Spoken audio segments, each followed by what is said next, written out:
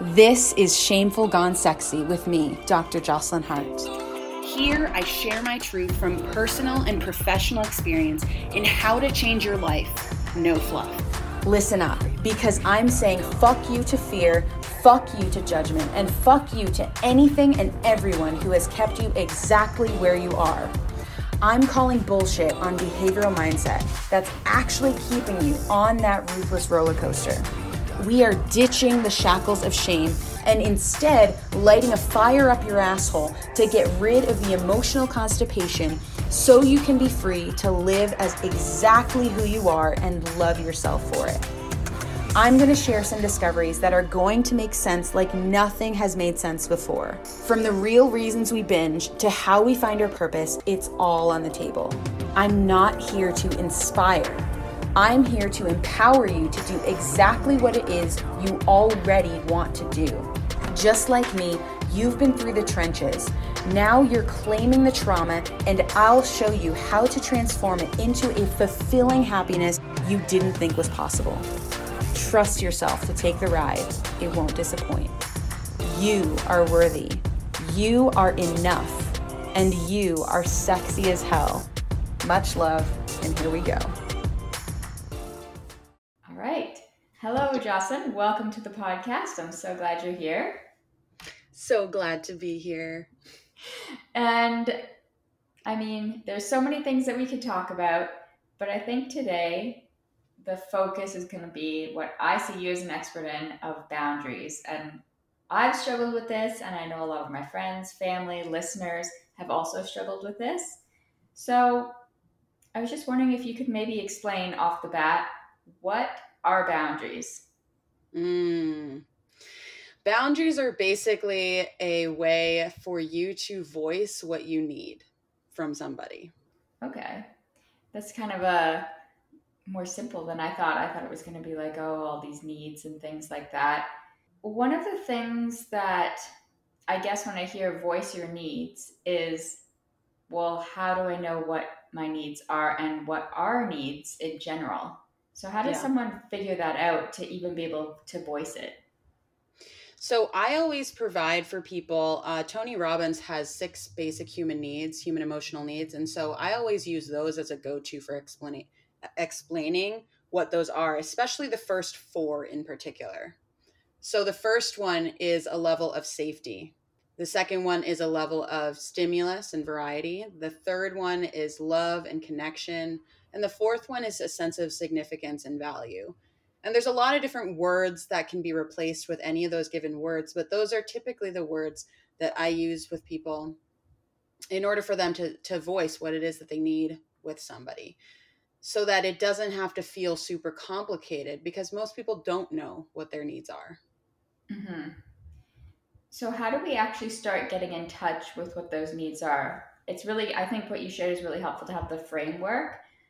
And even then, when you're like experiencing a feeling or something, it can be like, I don't even know what I'm feeling, let alone what I'm needing, let alone what I'm voicing. So where's the point of like getting into it to be a beginner who's trying to set their boundaries? Where should we start? I think the first thing that's really helpful is actually to identify what the feelings are. And a lot of people don't actually have a very good idea of what it is that they're actually feeling. Most people have a very, very limited vocabulary when it comes to how they're feeling. And so I give to people a very simple list of emotions with different categories of, like, you know, if it's sad, there's a lot of different words that also mean sad. If it's happy, there's a lot of other words that mean happy. So there's just several categories that I often give to people so that they can look at it and start to become familiar with what it is that they actually are feeling. Because ultimately, if you know how you are feeling, instead of just this generalized feeling of feeling shitty or feeling like, you know, gross or whatever it is, like, words get to be so much more colorful once you know and I can identify what they are, right? So that's what I would say, is to start with that. Mm-hmm. And I've seen the list that you're talking about, and I've used it myself. And one of the things that I think can be really helpful about it is, from my perception, oftentimes we have those like kind of primary feelings like anger, sadness, whatever else ones they may be. And we often don't go there. Like for myself personally, anger is like the core feeling, but I would say, oh, I'm frustrated or I'm overwhelmed, which are other words for essentially the same feeling. So it's, I guess, could you kind of speak to, do people struggle to actually admit when they're feeling something? I think it has to do with the word that you're using. So some people really don't identify with the word anger. Some people don't really identify with the word sad. Most people can identify with some level of anxiety and Yeah. any word that has to do with it. A lot of people can do that, right? But that's one of the reasons why I have so many words beneath each of the categories, because it kind of helps people to recognize, oh, feeling frustrated is the same thing as anger, or feeling irritated is the same thing as anger, or whatever it is, because people can identify with those words a lot easier if they've had some sort of situation in the past where like anger was, you know, oftentimes I will say anger has been distorted to a bad thing. Like Hmm. anger is associated with a level of aggression, and most people kind of will say things like, I'm not an angry person, or, you know, whatever. Like the word anger couldn't possibly be what they're feeling, because then that ultimately can make them feel like they are something similar to somebody that's been hurtful. And it's just not the truth, you know? And so that's kind of, I always find language is extremely powerful. So yeah. Hmm. I think, yeah, language is definitely really powerful, and it's like the beginning of, I don't, of getting clarity. And you can't try and change something or let alone express it to someone else, if we go back to the definition of voicing your needs, if you can't identify it yourself to begin with. And I guess going off of that, one of the things that I think comes up when people start identifying their feelings is maybe getting lost in them. Is there a Yep. way that, I don't know, you can feel the feelings without being completely overwhelmed by them? Because then the idea of even going from there and communicating it is like, well, I'm stuck in this sea of like, I don't even know where to go. I'm just like drowning here. Yep. I always suggest to people that you kind of process the emotion a little bit first before coming to a conversation with somebody, because ultimately if you are really drowning in that emotion, it's going to be a bit harder to really voice what you want to voice. So if you're feeling really irritated, let's just say, if you're feeling really irritated with a situation or with somebody or whatever, I always find that it's best to process it. And I work with people to help them be able to do that in a way that feels comfortable. Because one of the ways to do that is to scream into a pillow or to thrash your body or whatever it is. Some people aren't quite ready for that level of processing anger. So it really depends on where you're at in order to process any given emotion. But long story short, when you find those ways that work for you, do that. You've Hmm. got to do that first, because then you can come into it with a clearer mind, so that what you're saying is as powerful as you want it to be. Yeah. So it sounds like almost an exploration of not only getting a vocabulary around your feelings, but then how to express it, and what is a channel that you're comfortable with, whether that's screaming into a pillow or, you know, some people punch pillows or whatever it may be. But there's some way of like, I have to feel this, I have to experience this, I have to just let it flow through me. Otherwise, maybe that's why when I thought of boundaries in the past, it was like, oh, they're selfish, or it's a barrier to communication, or people won't love me if I do this. All those sorts of things come up. And I think when you try to come from a place of communication, if I'm still in the anger and I try to voice my needs to someone, it can become, that's when communication becomes aggressive, or, you know, you say things in the heat of the moment that you maybe don't mean. So I think what you're saying is like, process it on your own, however you need to process it. And then we can start looking into voicing what the need is, what the feelings were, in a kind of a healthy conversation. Yep. Exactly. Okay. So if someone is starting to process these feelings and they're starting to think about their needs, what do you think prevents people from communicating them? Because it's one thing, like, I can get a handle on how I'm feeling, but I think one of the things that a lot of people struggle with, if they're like a people pleaser or they're raised in an environment where, we didn't talk about our needs, we didn't voice them. How do I actually start communicating them in a way that, like, I'm not afraid or scared or having a trauma response of, well, people will just stop talking to me, they won't love me, so it's easier just to not talk about them. Yep. Yeah, that's one of the reasons why I have kind of the framework of what I call FOPPINS. It rhymes with Mary Poppins so that you can remember it. So there's multiple components to it. It's very simple. FOPNS, FOPPINS. Feeling, you got to identify the feeling and communicate the feeling.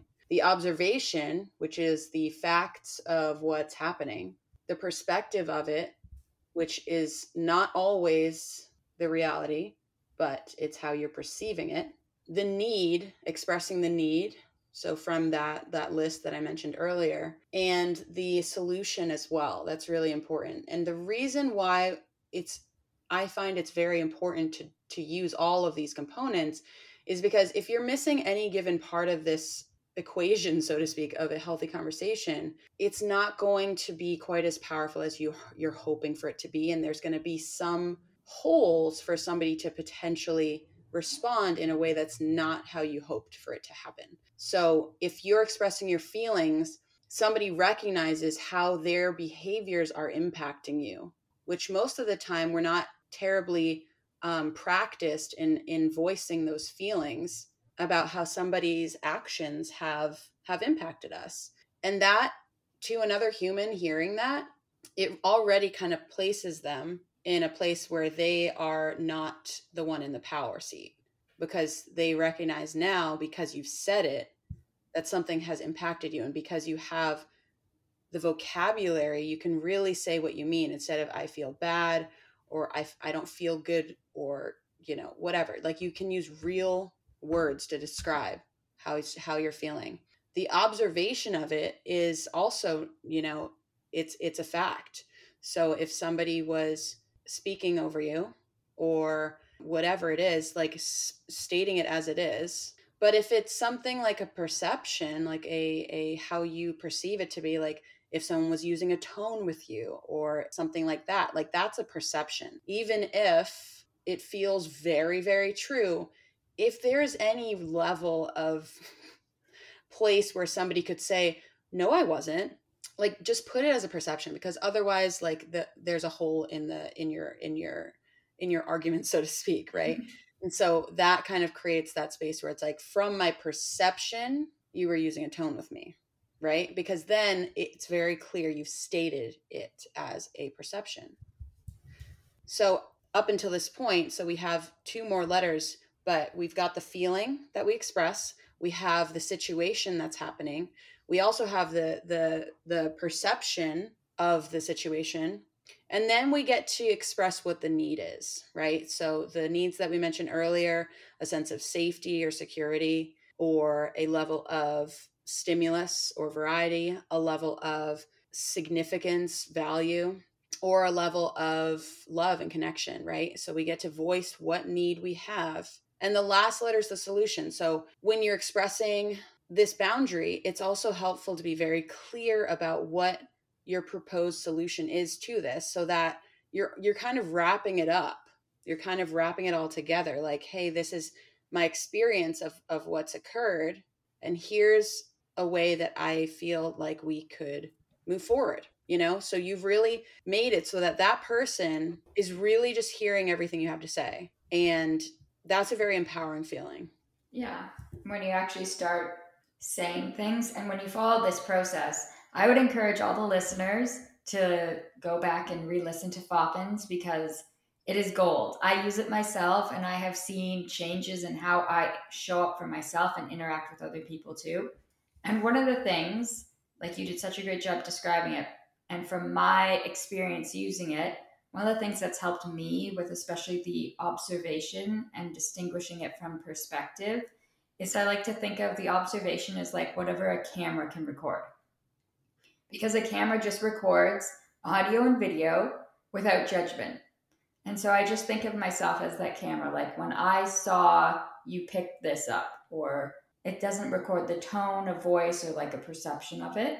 And so that's been useful for me in trying to figure it out, because especially when we get into these heated moments where there's all these feelings wrapped up in it, we can confuse what happened with, our perspective of how it happened. So that's something that's helped me. And I guess one of the things that I'm kind of curious about as we talk about this, it's a lot about communicating needs with other people, but is it possible to have boundaries with ourselves as well? Yes, there is. Yep.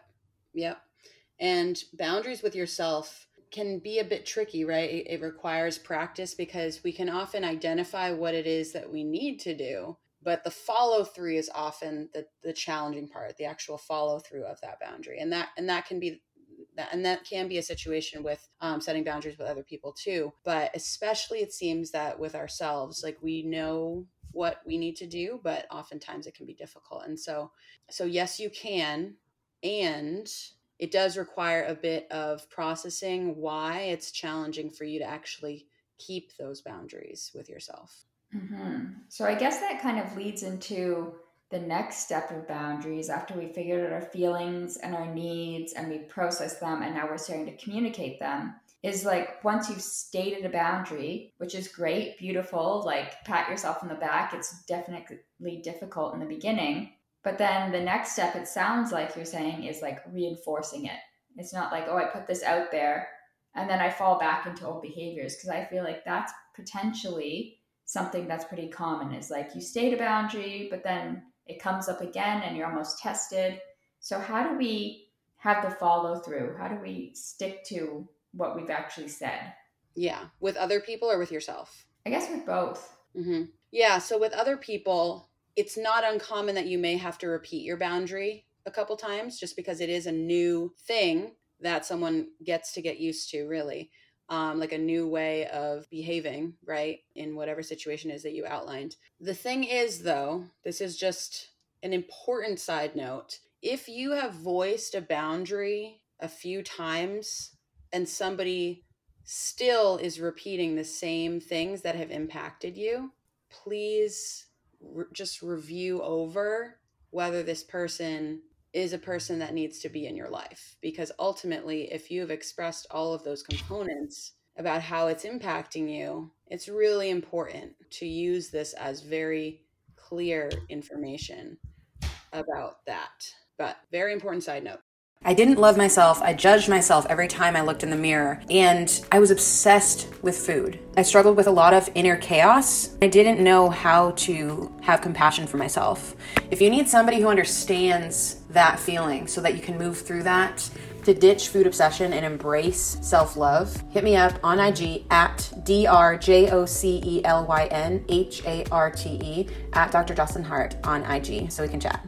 So there's that. And of course, we get to repeat boundaries for ourselves too. But like I said, in terms of actually like keeping boundaries with yourself, you do get to process through some of the trauma responses that you have as to like why you're not actually upholding them. A lot of people feel like there's some kind of willpower problem or a mindset problem, but it's just not true. Ultimately, if you are trying to reinforce a boundary through willpower and just trying to like make yourself do it, if you were to think of yourself as a young person, right, like 4 years old, and you're trying to make them do something, they're probably not going to do it.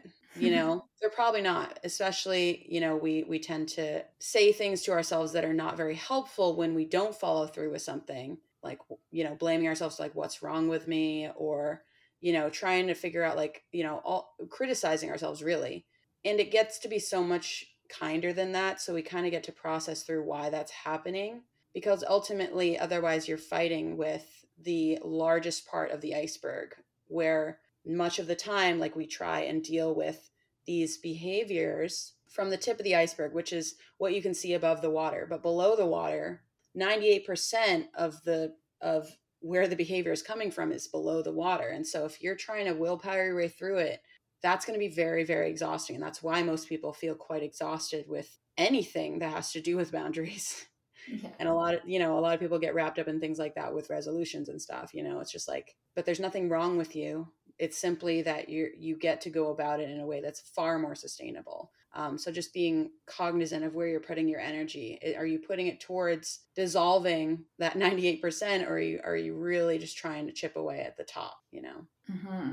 So it almost sounds like boundaries are, as they come up, as we try to set them and then reinforce them, the little traumas or a little inner one, the little child that's within us is maybe the force that's, oh, don't say that. Oh, no, we can let go this time. Because is it that need for security, that need for connection and love, going back to that, worried about, if we restate this, people won't love us? Because as you said, that really important reminder of, if someone is repeatedly not respecting your boundaries when you've stated it again and again and again, is that someone you want in your life? It can be painful to let go of people, whether it's friend, family, whatever. So is that the iceberg that we're looking at here underneath? Is that mostly just the subconscious programming from our childhood, or what is it that we're up against here? Yep, it is. It is the subconscious, where there's a lot of imprinting that happens, especially between the ages of 0 and 5. We are sponges when we are 0 to 5, learning how to interact with the world, to learn how we can meet our needs. Because ultimately, all of our needs have to be met in some way, and we will learn how that works best for us. If we don't feel safe, maybe we ran away, and maybe we stayed in our room. Maybe we kept our mouths shut so that, dad didn't get upset, or so that we could keep the peace, or whatever it is, or to keep from getting yelled at, or whatever, or to, maybe you are extremely meticulous, because anytime you cleaned your room, you were celebrated. There's so many things, maybe it's a level of stimulating yourself, and like maybe that wasn't something that was provided to you, and maybe like you just have like a lot of fidgeting issues, like you really fidget, or like you do a lot of repetitive behaviors like pulling your eyebrows out, or whatever it is. People just like have that difficulty as well, or distraction, dissociating away from the situation that's in front of you because that has worked for you in the past. So all of these different things ultimately are ways of getting those needs met. But, for a very classic example of, maybe it's going to bed before 11, or maybe it's waking up at 5 a.m. to exercise or something, right? Going to bed before 11 sometimes can be really hard for people because they don't feel safe at night. And that's a lot of where behaviors can often come to, like binge eating and things like that, because we're ultimately in a more vulnerable state, especially when we feel like alone or disconnected or whatever it is. And so we get to address the actual needs that we have, and address like, why are we feeling unsafe? Why are we feeling, like we have a lack of connection? Why are we feeling we have to externalize those things? We get to move through, like, where is this coming from? And more often than not, when you really process through the trauma, it's from those very, very young fundamental ages where we learn who we are in the world and how we interact with the world, and how that can keep us in a safe place, Mm-hmm. It's interesting that you say about all these different behaviors, and especially coming out at night. And it all seems like it's coming from this like lack of connection with yourself.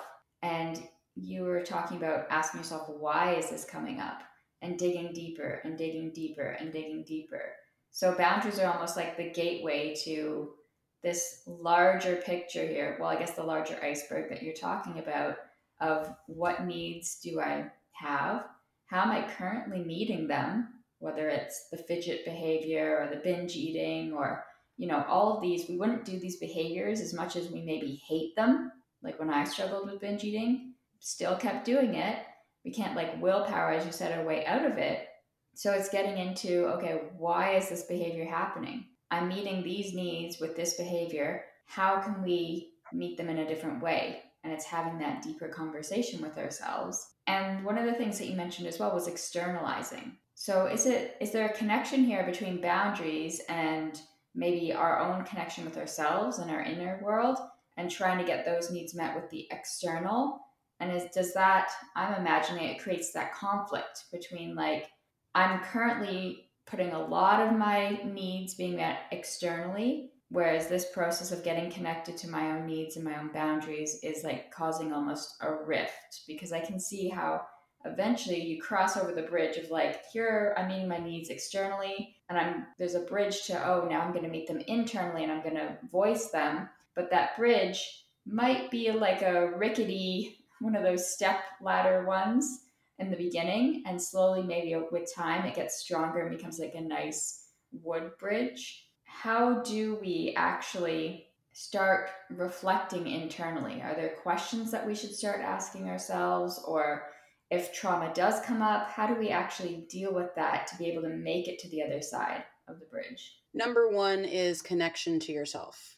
What is connection to yourself? Well, connection to yourself is really starting to, I will say this too, for those listeners that are like, number one, what even is that connection to yourself?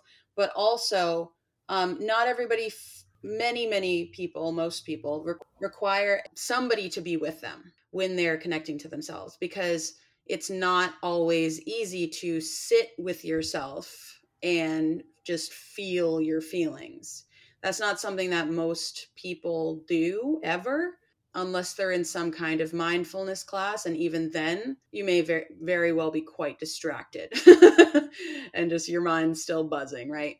So we get to be seen in that with somebody that we trust. Some people it's, perhaps their mom, perhaps it's a coach, perhaps it's your therapist, whatever it is, just a space that feels extremely safe. That's the most important thing. Safety is always the most important thing.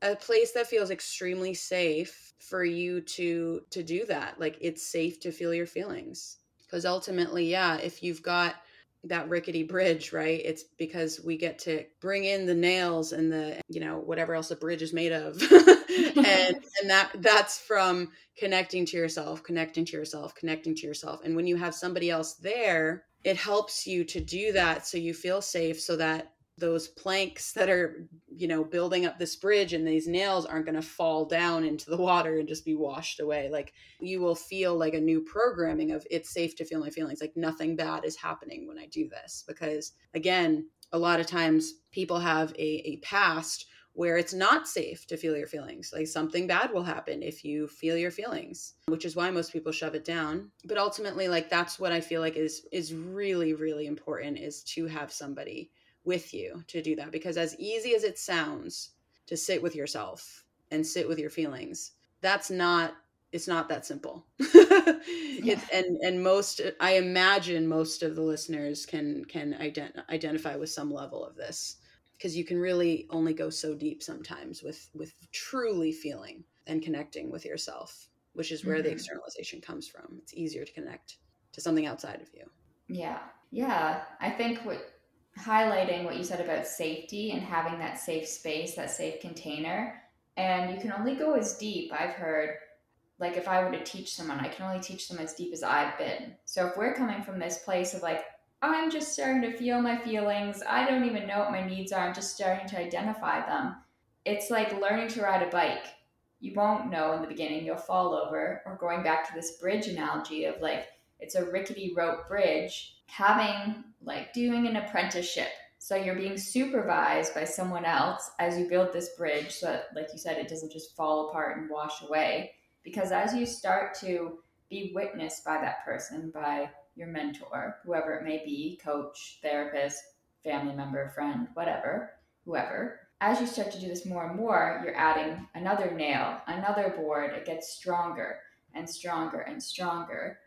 But you need that safety, that supervision as you're going through the process, because otherwise the bridge could just fall apart and then you don't even know where to go from there. And it's something that builds over time. That's what I'm hearing you say, at least. Like, set yourself up for success by having the support that you need. Yes. And I will add into that, for anybody listening who is like I was, where it's like, I don't need anybody, I can do it myself, right?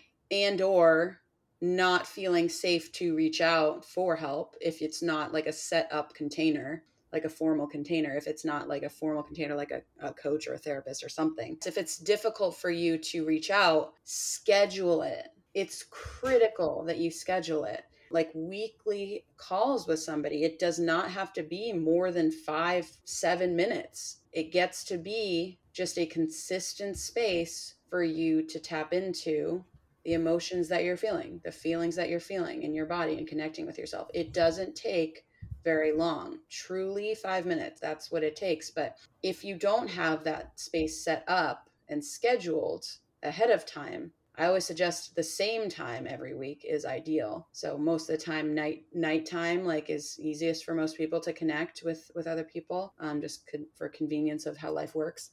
Having that set up is going to really help, especially if you identify as a people pleaser and or avoiding things that are hard, which is most people to an extent. If it doesn't feel safe to feel your feelings, it's going to be feel very unsafe to reach out to feel your feelings, right? It's like almost stacked on top of it. So it's that consistency because, again, safety, certainty. If you can build that already, you're creating the framework for that bridge. You've already got a blueprint. You can try and figure it out without the blueprint. You can try to do by yourself. Absolutely. Like go for it. That didn't work for me. That did not work for me.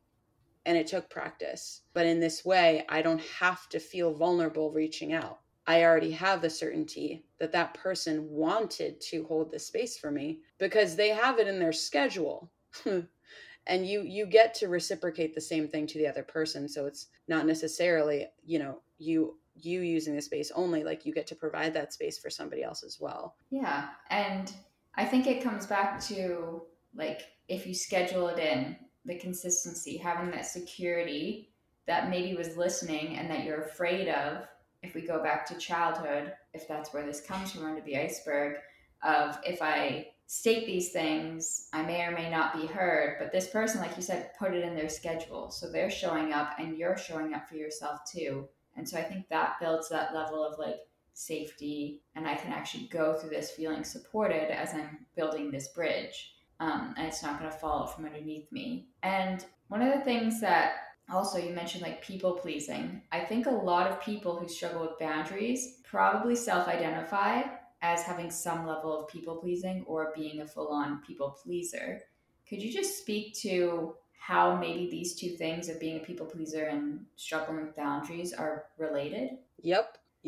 So that's one of the reasons why I have the framework of FOPNS, FOPNS, the feelings, observation, perspective, need, and solution, is because when we don't have that framework, more or less, it's very easy for us to almost tone down how we were impacted. It's not okay if someone hurts you in some way. It's not okay. So most of the time we'll say, oh, it's fine. It's okay. Don't worry about it. Or, we'll say, we won't really say exactly how we felt. And we'll use words like it's just this, or no, it's not just that. Like it hurt. And so in this way, you can make sure that your points are made and you don't feel quite so vulnerable because you have this, tried and true script almost to use. And sometimes that may require you to practice what you were going to say using this framework. You don't have to use this framework if you don't want to, but I noticed that it saves most people a hell of a lot of energy and thoughts and going back and forth with what should I text this person or what should I say or whatever.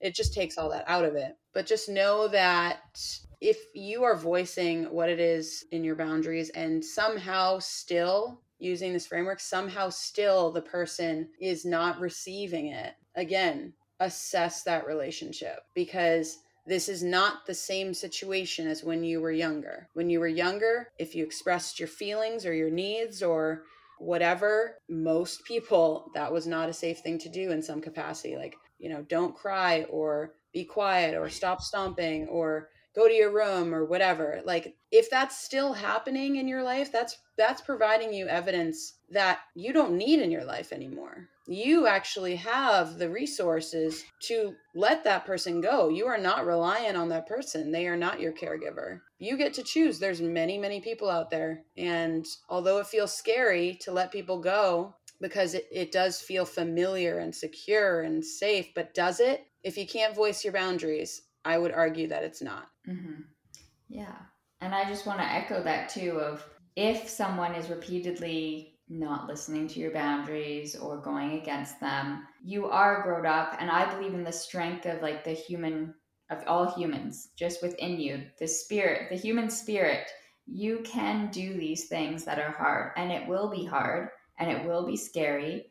And especially in the beginning, when you're doing this for maybe the first time, and the survival mechanism comes up of like being accepted by the group, and your inner child thinks like, oh, I won't be cared for, and it becomes a feeling of almost life and death at times, and you could still overcome it. And I just want to reiterate that because it can just feel so hard, and you can do it. Like you have the capabilities to do it, and the more you do it, again, you're adding more boards to that bridge. It's getting stronger and stronger, and eventually you'll have this super strong bridge, and you'll have practiced it, and you could go from one side to the other as quickly as you want. And sometimes a board might get rotten and things will come up, but it does get easier. And that's something I'm still working on, which is why I can speak to this. I just wanted to reiterate that to people, that even if you identify as a people pleaser now, it doesn't mean you always have to be a people pleaser. It doesn't mean like just because you struggle with boundaries now, doesn't mean you always have to be that way. This is something that you can learn. Joss has given us a wonderful structure to start that process. And just like anything else, it's a skill that you can practice. So I just wanted to give you that sense of hope, because I was the people pleaser. I was the person who struggled with boundaries. And I've used this structure that she's talking about and reconnected with myself and learned the vocabulary of emotions and feelings and needs, and actually started communicating in a way that people could actually do something with, rather than just, I'm angry. Okay, what do we do with that? When you follow her structure, it becomes a more productive conversation. And when it's productive, it's like a positive spiral. Like it gets easier, like you see results, so you're more motivated to do it. So I just wanted to state that for everybody. Mm-hmm. So as we're coming to a close, Joss, if there's anything that maybe you feel you would like to say to the audience, and if not, that's okay too, and where we can also find you. Where are you in these interwebs? Yeah. So one thing I will say is, if you would like to have a list of feelings, you can always look it up on Google, that's fine. But if you'd like to have that clear list that we were talking about earlier, please let me know that. It's very easy to get in touch with me at Dr. Jocelyn Hart on Instagram. And similarly, I have a very pretty looking boundaries worksheet that I use when I'm speaking at events or teaching other people in my containers to use this. So if that feels like something that would be helpful for you tangibly to have and see in front of you, please just ask for it. I'm more than happy to give that to you guys. Hopefully this podcast gave you a really, really good foundational understanding of boundaries, and hopefully gave you a couple nuggets to take home. So all I will say is power to you in using your voice. The more you do it, the easier it becomes. You may shake in your boots the first 20 times, but the thing is, you can do this. You can do this. You can do things that are hard because you ultimately have the resources and the strength to do that, and you build resiliency every time. Yeah. Thank you so much. I will be sure to leave your contact information and all of that down below, because everyone who's listening, I would highly recommend, even if you feel like you're pretty good with boundaries, this will give you a whole new vocabulary that you can start exploring, and it's a golden lifesaver tool. So I'll leave those details down below. Thank you so much, Joss, for being here. As always, I enjoy talking to you. Mm-hmm. And perhaps we'll have you on the podcast again. Beautiful. Sending love. Guys, thanks for listening. For more info on Food Freedom Formula, hit up my website, drjocelynhart.com, to snag the deets to help you stop emotional eating and feel confident in the mirror again. I also update additional resources on my website all the time to help you succeed. Lastly, for more content like this, follow me on Instagram at drjocelynhart.